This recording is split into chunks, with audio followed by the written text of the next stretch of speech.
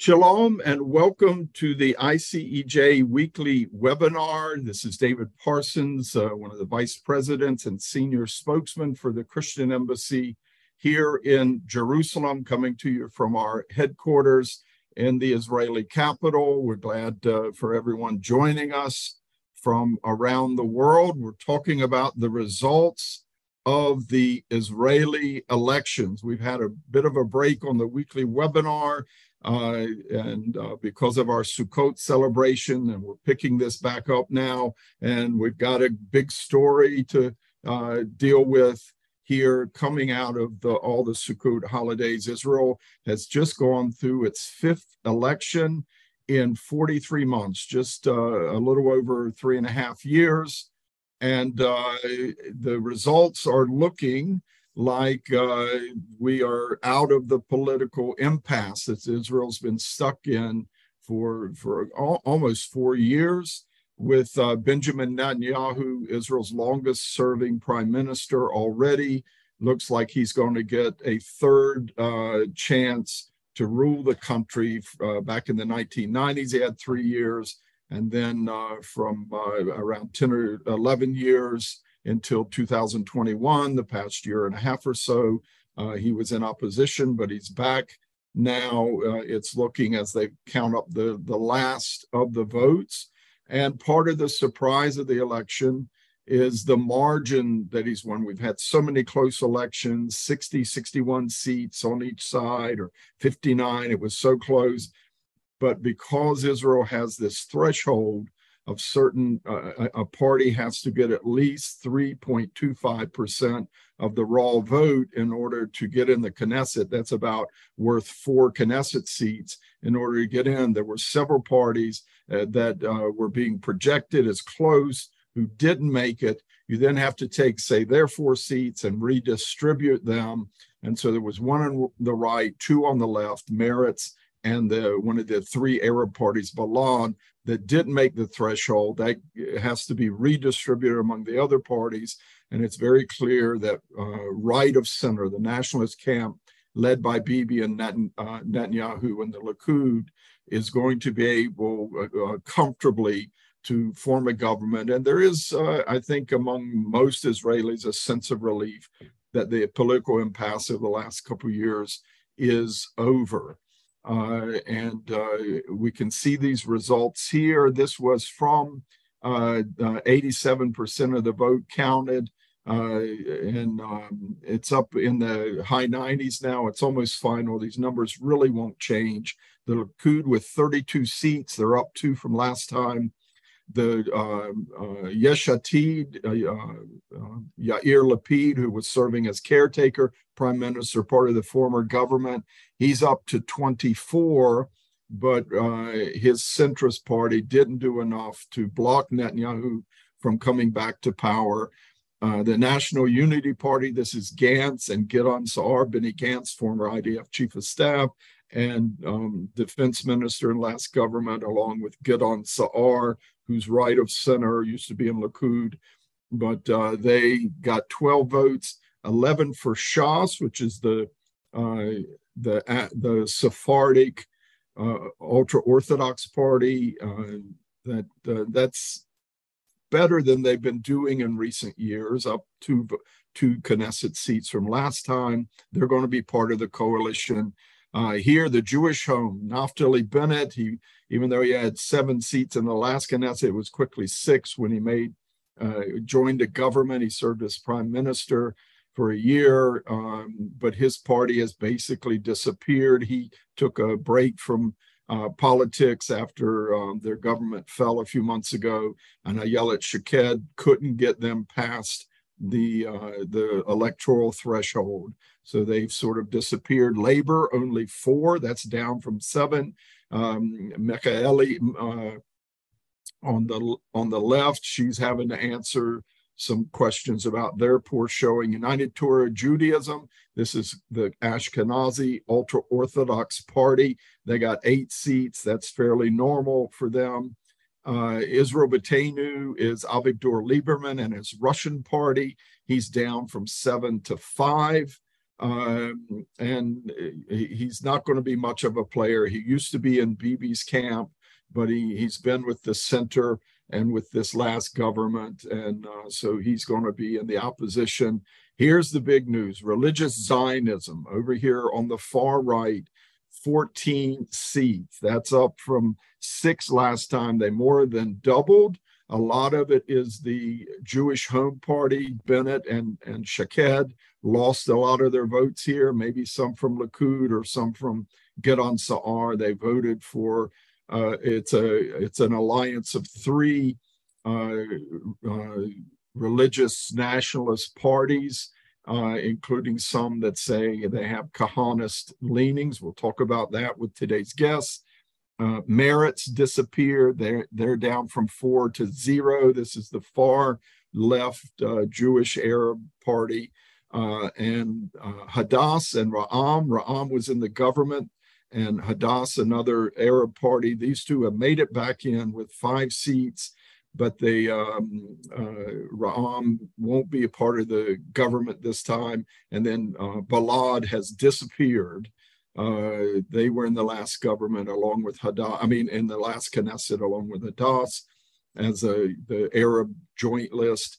But the disappearance of Balad and Meretz from this Knesset, they didn't make the threshold, means those 8 seats have to be redistributed.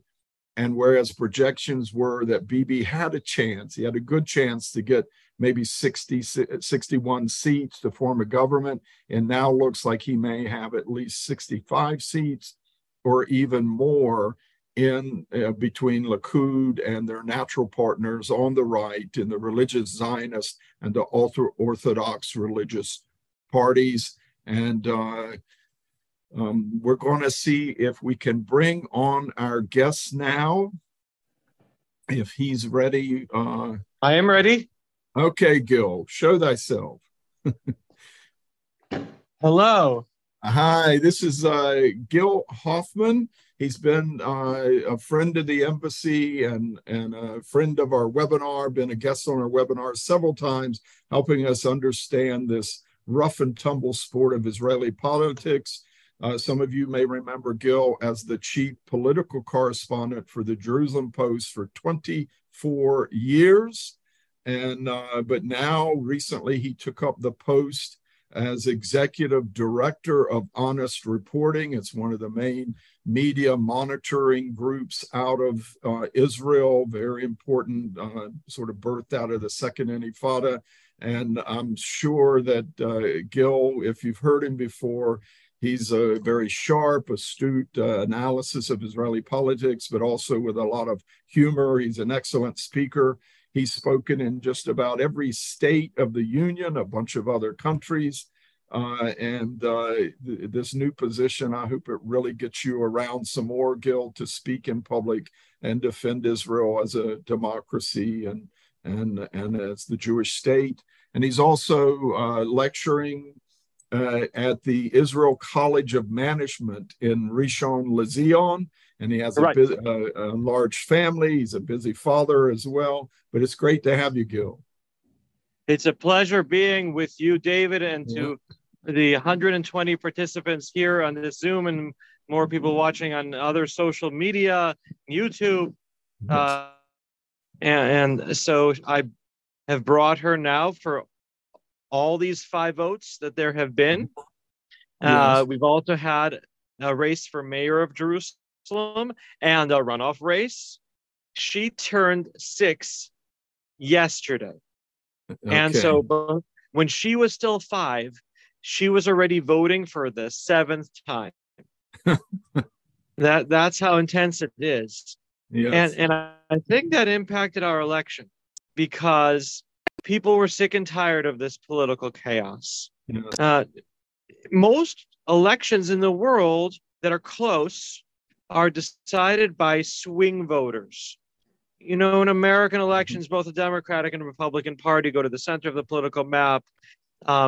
Here, who were these swing voters that were supposed to decide our elections? Well, it was not immediately clear. In past elections, it had been clearer. We had an election in 1996 between Netanyahu and Shimon Peres. And then it was clear Netanyahu was on the right, Peres was on the left. And so they went to the center. Netanyahu's campaign slogan was Netanyahu osim shalom batuach, making peace in a secure kind of way.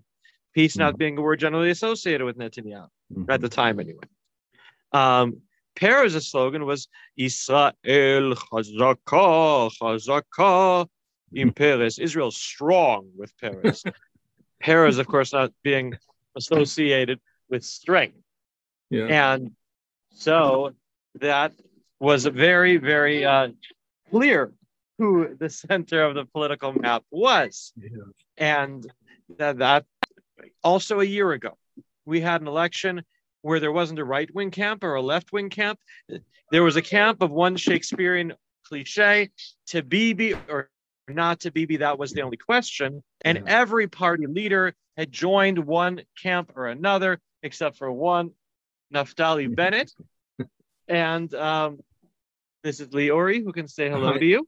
Hi, Leori. And so because Naftali Bennett did not join one camp or another, he got to hold the balance of power and decide who should be the prime minister. And he, of course, decided on himself. So, but this time around, who were the swing voters? You all know an Israeli or two, or have met one or two. David knows millions of them. Have you ever met anyone who doesn't have an opinion on Netanyahu? They all do. So if we didn't have swing voters, we had what we call stability voters. Stability voters are people who decided that ending the chaos was the most important thing to do. And so that's why a lot of people who didn't want Netanyahu to be prime minister decided that they were going to let him do it anyway.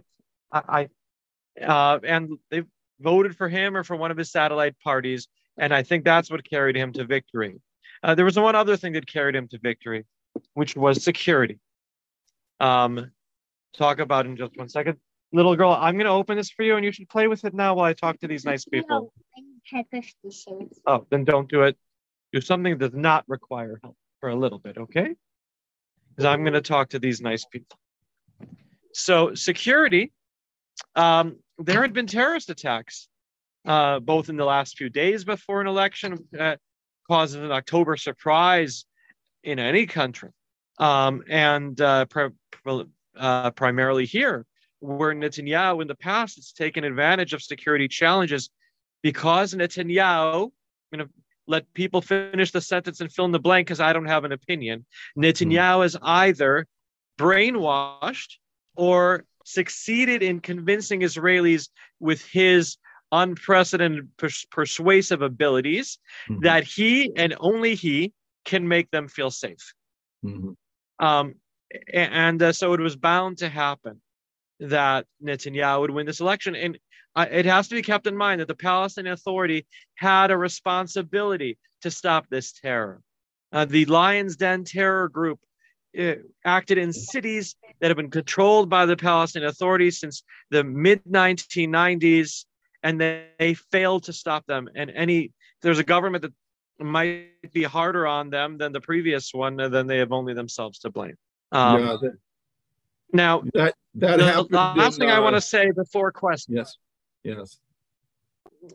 is just to understand that now, because Netanyahu can only pretty much form a right-wing homogenous government unless someone's lying here about not sitting with him, this is a government that will not look as good to the liberal media around the world, to governments around the world. Israel is getting ready for an onslaught of bad press and criticism.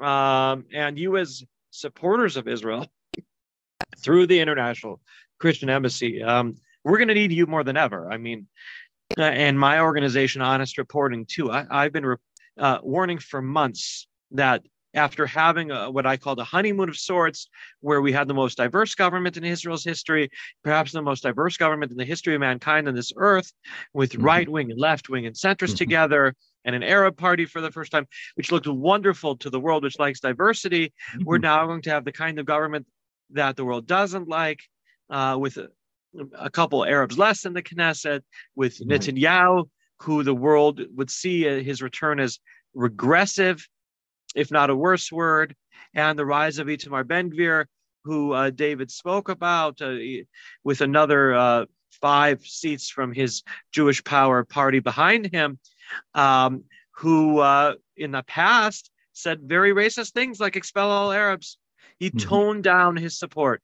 He toned down his rhetoric for this election in order to gain more supporters.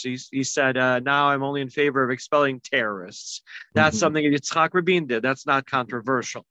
But then in his victory speech, he kind of proved right. The people who said he was just doing that tactically, he hasn't calmed down in any way. When he said, we're going to be the landlords over here. Landlords over who? Obviously over Arabs. He's talking about Jews having power over Arabs. That looks terrible to the world. And so my team at Honest Reporting, that is the main organization fighting for Israel in the international mainstream and social media at honestreporting.com and on every social media outlet, this is why we exist.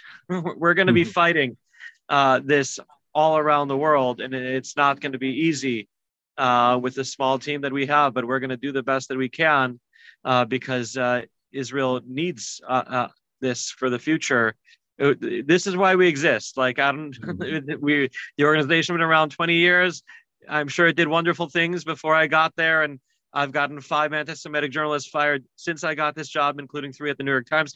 But from now on, this is why we exist, and I'm glad that I'm taking on that role.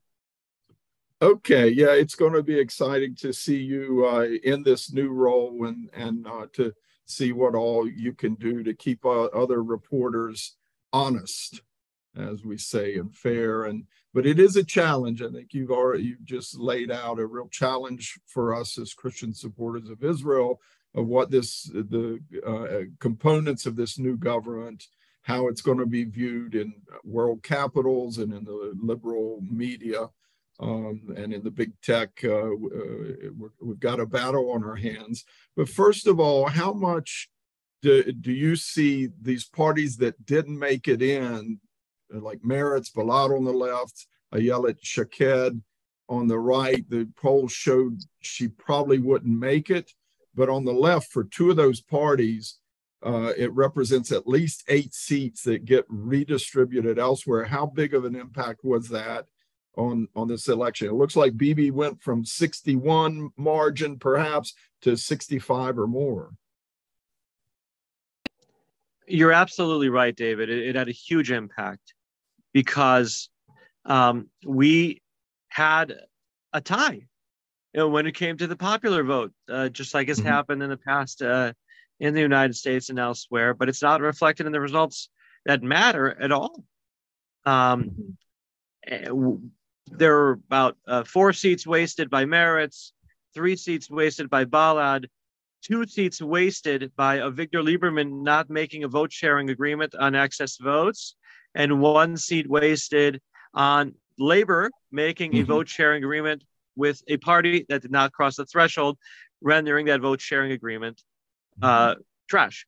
Whereas on the right, Netanyahu did a great job before the election of uniting different parties on the right, the 2 ultra-Orthodox parties running together, 3 right-wing parties to the right of Likud running together, vote-sharing agreements for all of them for surplus votes beyond the mandate, to make sure no votes would be wasted at all, except by Ayelet Shaked, who you pointed out, who happens to get equal support from the to Bibi and not to Bibi camps. and her staying in the election till the end ended up raising the number of votes that were cast, which raised the electoral threshold to higher and killed Meretz. That's interesting. I think Gil's given us some of the intricacies of Israeli politics and elections, that a lot of these parties will do a deal. Sometimes it's a party on the right and on the left.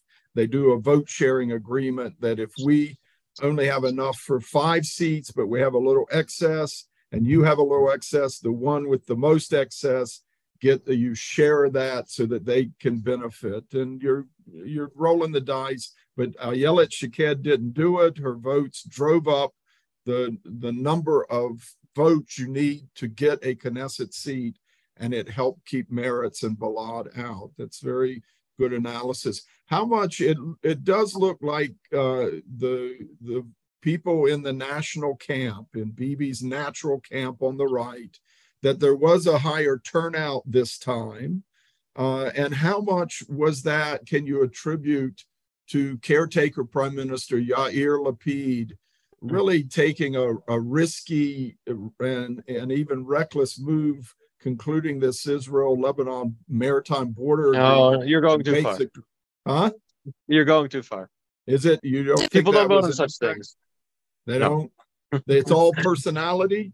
No, I'll tell you the Lapid, yes, the Lapid personality, absolutely.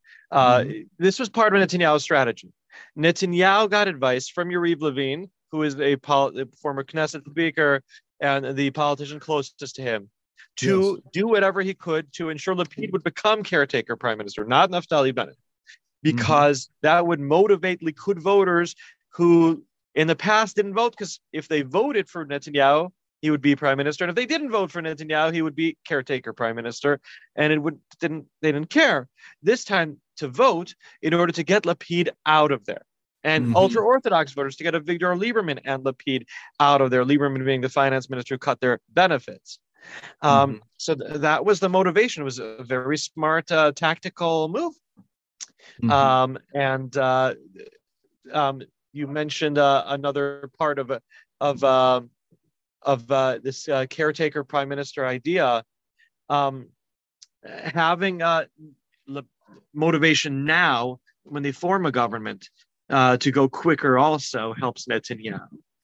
They want to reach an agreement on a new government as soon as possible in order to get Netanyahu back in the prime minister's office.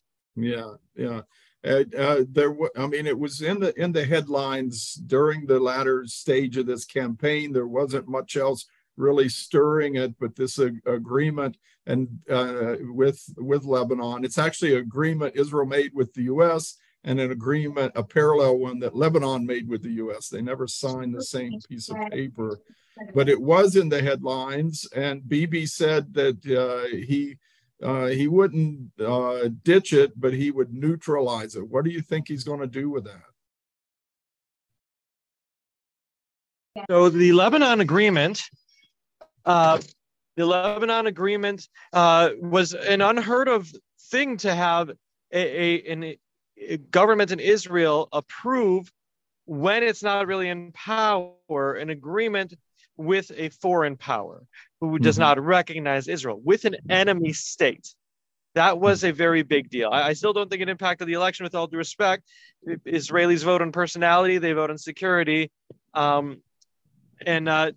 I think that all the details of the Lebanon plan, you got to be really smart to understand why these waters are okay and other waters aren't, and it lets our waters not be attacked. And there we found gas in the place where we agreed on. They didn't find gas. Too complex for a voting issue. But you're right, it's unprecedented and history, for better or for worse. But it was an election ploy by Lapid to try and get more votes. He got a few more votes, but he's sitting in opposition now. He's on his way out. And he would say he did it for the good of the country, but Netanyahu also says he does things for the good of the country, and the journalists don't buy it. Yeah. Now, we're going to get into the details of this. It looks like the prospective government that's going to come into power with Netanyahu and his partners on the right, and the concerns that it may not be palatable to a large part of the world. There is an alternative of perhaps instead of the religious Zionism parties on the right that have some, particular baggage with them, that he could form a government with Benny Gantz and get on Sa'ar and the national unity alignment. But I understand they say we're headed for the opposition. Any chance of it? They say they're headed for the opposition. Those are the leaders. Sa'ar and Gantz and Gadi Eisenkot, the former chief of staff of the IDF, who they brought in, who didn't help them at all, are all saying that they're headed for the opposition. Well, no, I haven't seen anyone ask that question to Michael Biton, an rather unknown member of parliament who's on their list, who was the mayor of Yerucham, a development town in the south. And he cares more about socioeconomic issues. And maybe they could buy him off with a portfolio. Yifat Shasha Biton, the current education minister, has no political ideology.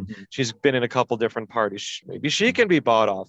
To get to 12, you need 4. Well, there's ways of doing it. And Netanyahu wants to. He wants not to make an agreement with another party to the center left. He wants to steal members of parliament from the center left. Okay, and in a way that's important because it then reduces his reliance on the religious Zionism parties, right? If it's just the United Torah Judaism, Shas, and religious Zionism, that's Bezalel Smotrich and Itamar Ben-Gvir, then he's really reliant. They can hold him over the barrel on certain issues, but if he has a few extra folks, it reduces their power over him. You're exactly right. And right now, every party that would be joining the government could bring it down. That is not healthy. That's why in the past, before a political chaos of the last couple of years, prime ministers tried to get 80 seats in their coalition so no party could bring them down. We haven't seen that for quite a while. Yeah. Okay, let's help us out and understand this religious Zionism party. This sort of, I don't want to say it really follows in the steps of the legacy of the old National Religious Party, which was the national religious camp that was really birthed through Rav Kook at the birth of the state, and these became the supporters of the settlement movement, settling the whole land of Israel for religious reasons and serving in the army, not like the ultra-Orthodox. But this new sort of religious Zionism with Itamar Ben-Gvir, how much of a problem is he, and is Smotrich and some of the others, are they more palatable than him? No, they're all politicians who will cause a problem for Israel abroad. They're not going to like any of them in the international media. Bezalel Smotrich said he was a proud homophobe. Well, that doesn't do too well in the press around the world. That doesn't do too well with people that want to support Israel who who don't like such statements. And already Jewish organizations in the United States have warned Netanyahu against forming a government with them, which is too late. We're already getting very bad press of the most right-wing government in Israel's history. It's been billed by CNN. It's not going to, if you didn't hear me for a second there, I got a call. So that's a problem we're going to have to be dealing with. Itamar Ben-Gvir himself, he seems to be a real provocateur, that he shows up at the whole flashpoints of the Temple Mount with a gun on his side, wanting to go up on the Temple Mount, or over at Simon the Righteous tomb in Sheikh Jarrah, that he really tries to provoke certain things at certain moments. I don't know if it's just to make headlines. Look very bad around the world. This is going to be a big challenge. He talked during the campaign that LGBT are his friends, and he doesn't say what he used to say. That Meir Kahane, who was his rabbi, he doesn't agree with him anymore. He has to prove that. He has to prove that when he comes to power, he can be more pragmatic. But we already saw the number 2 on his list speak today in favor of conversion therapy through gays. That's not something that's going to win him any friends. Yeah.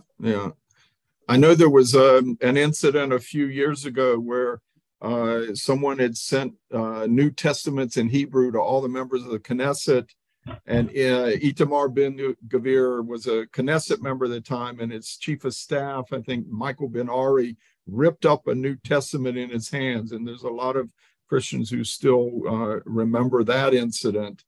But a lot of the concern is towards the LGBTQ community and also the Arabs. When we say Kahanist, Meir Kahane, of course, was assassinated, but he believed in forced transfer of the Arabs out of the land, which ethnic cleansing is also heavily frowned upon today. Absolutely. And we're talking about 6 members of Knesset. It was one thing when it was one.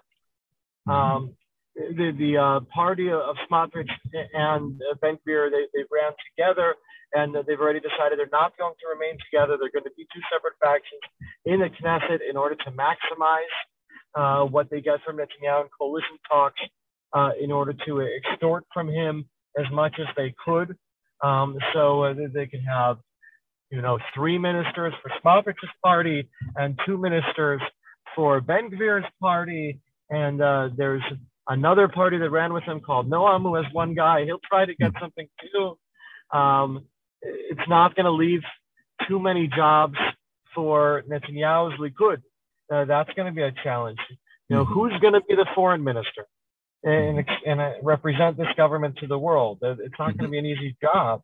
Who's going to be the finance minister to pass a budget when the ultra-Orthodox are going to be paid off handsomely?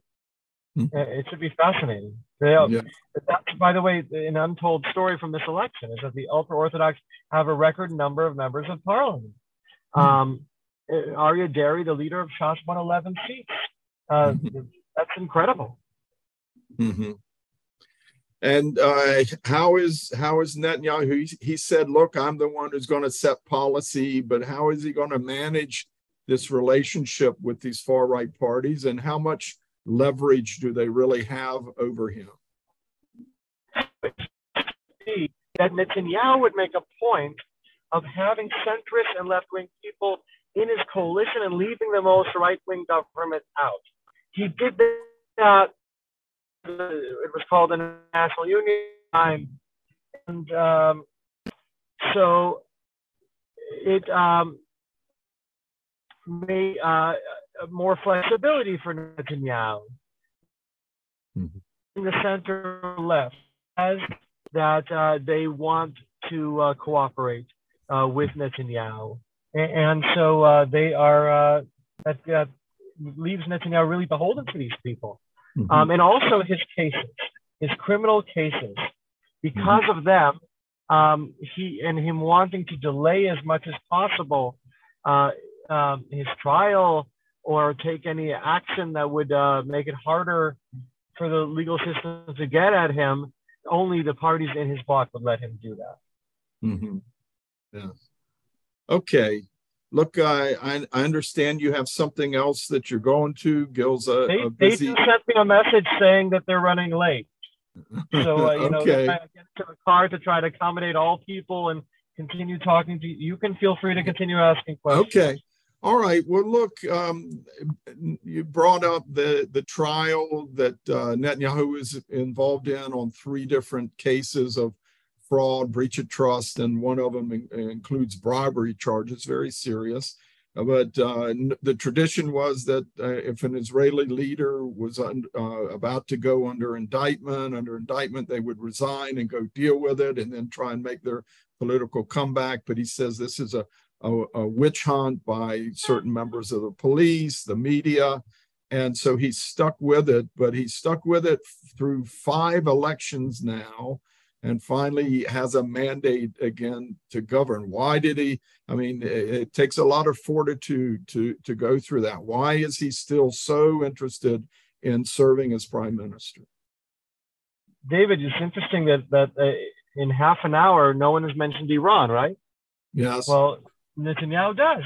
Netanyahu believes that stopping the nuclearization of Iran is his not only his top priority, but his destiny, and he needs to stay in order to do it, that no one else can do it, that I mean, I can tell you that Yair Lapid took action that resulted in the delay of the nuclear program quite successfully, and so did Naftali Bennett. And if anything, they proved that we don't need to have only Netanyahu as prime minister. But that's obviously not the way he thinks. He believes he's saving Israel. Now, that's his point of view. Now, there's the more cynical answer that it's a lot harder to prosecute you when you're prime minister. Yeah. But look, he had a lot of years. Some critics say, look, he had a lot of years to deal with the Iranian nuclear program, and he never did. He never attacked it. We don't know if that'll happen. But I agree that, his father was Ben-Zion Netanyahu, who was an historian, and I think Bibi considers himself something of an historian himself. He knows Jewish history. And really is one to build even further on his legacy as this unprecedented leader in the modern Israel's rebirth. But does he have a chance to make peace with the Saudis now? What's he going to do with Turkey and Erdogan? Some of these other issues. You saw his victory speech, right? So yes. While Ben-Gvir gave a victory speech about being the landlords and upset a lot of people, Netanyahu's victory speech was conciliatory. Netanyahu spoke about making peace with more of our neighbors, making reference to the Abraham Accords, and internal peace inside Israeli society. That was quite impressive for him to send a fig leaf, an olive branch, that's the word there, to those who didn't vote for him. He have to do that, and so the continuation of the Abraham Accords depends on a couple of things happening. He has to get along with the president of the United States, right? Biden is the president for at least 2 more years. Who knows who the Democratic candidate is going to be in the next election? Who knows who's going to win that election? And unless Biden really wants there to be Arab and Muslim countries joining the Abraham Accords, it is arguably the only Trump policy that he's endorsed. Then it won't move forward. You would think that he would want it to. Also, Biden has a complicated relationship with Saudi Arabia that is obviously much worse than Donald Trump had. And Saudi Arabia has been the key to every agreement in the Abraham Accords. Yeah. Look, Netanyahu already reportedly met face-to-face with Crown Prince Mohammed bin Salman, the leader in waiting in Saudi Arabia. So they've already met in person, and there's a real opportunity for him there. But Gil, I look at Israel having these historic reconciliations with some of the Arab countries in the region, the peace with Egypt warming up, but it does seem that like there's some real troubles reconciling with Israel's own Arab population, and that there is an opportunity to do this, that even though Bibi criticized the Ra'am party as being Muslim Brotherhood, you let him into government, he actually was in talks with him himself to maybe support him outside the government an election or so ago. What can he do to help heal the rifts between the Jewish and Arab communities in Israel? Netanyahu is the father of the relationship with the Israeli Arab citizens. He's the one who made this agreement with Ra'am happen. He didn't enjoy the fruits of it, but he laid the groundwork for it. He allocated the funding for it. He gave it the legitimacy that Bennett and Lapid took advantage of. And so in recent months, in order to criticize the old government, he called the Ra'am party all kinds of names. But the fact is, this is a party that promised to deal only with the Israeli Arab issues that are not controversial, of infrastructure and education and fighting internal Arab crime. There's nothing they want to do that could oppose it. And they kept their promise for most of the time. There was one time right after the Temple Mount had violence that they pretended to protest. They said they were leaving the coalition. They came back they left during recess, right? They weren't even meeting, and then they came back an hour before the first vote. So that kind of BS protest, there's nothing wrong with them, and Netanyahu would cooperate with them in one way or another. Smotrich might stop them. Yeah, I think there's a need to work on this and an opportunity for Benjamin Netanyahu. As he, my headline out of this is that Bibi is back at Balfour, the official prime minister's residence on Balfour Street in central Jerusalem. We've been talking to Gil Hoffman. He is the executive director of Honest Reporting. He was the former Jerusalem Post political correspondent for 24 years. He knows Israeli politics inside and out, and he's a busy man right now. We really appreciate your time. Any other thoughts? How long will it take to form a government, and what do you think the immediate agenda will be? Well, November 15th is the day the Knesset gets sworn in, and that is when they want to have the ministers already appointed. I really doubt it, but that is the goal for Netanyahu. Stay tuned to my old website, www.jpost.com. Stay tuned to updates from David, and go to honestreporting.com, and any support that people could give us in fighting the media battlefield. We appreciate it. Thank you very much. Okay. Thanks to Gil Hoffman for his time here. We're going to come back next week with another ICEJ weekly webinar. I think we're going to have a separate program on the Israel-Lebanon Maritime Border Agreement, the ramifications, what's happening with Turkey, some of those other developments with another expert. That'll be coming up in a couple of weeks. We also have on November 24th, we'll do a webinar on the 75th anniversary of the UN Partition Plan, which is important to Israel's chain of title in the legitimacy of Israel as a Jewish state. And that's coming up, but there's also on the anniversary of November 29 vote on the partition plan 1947, there's also a lot of anti-Israel votes at the United Nations. Today it's become a tradition, and we'll be talking about that as well with a former top advisor, top staffer in the U.S. Congress, Gil Hoffman, who now works with an arm of B'nai B'rith to deal with all the anti-Israel bias and votes and activities against Israel at the United Nations. So we've got some good webinars coming up in coming weeks. And of course, next week, our global prayer gathering Wednesday at 4 p.m. We've got some good guests. Join us then.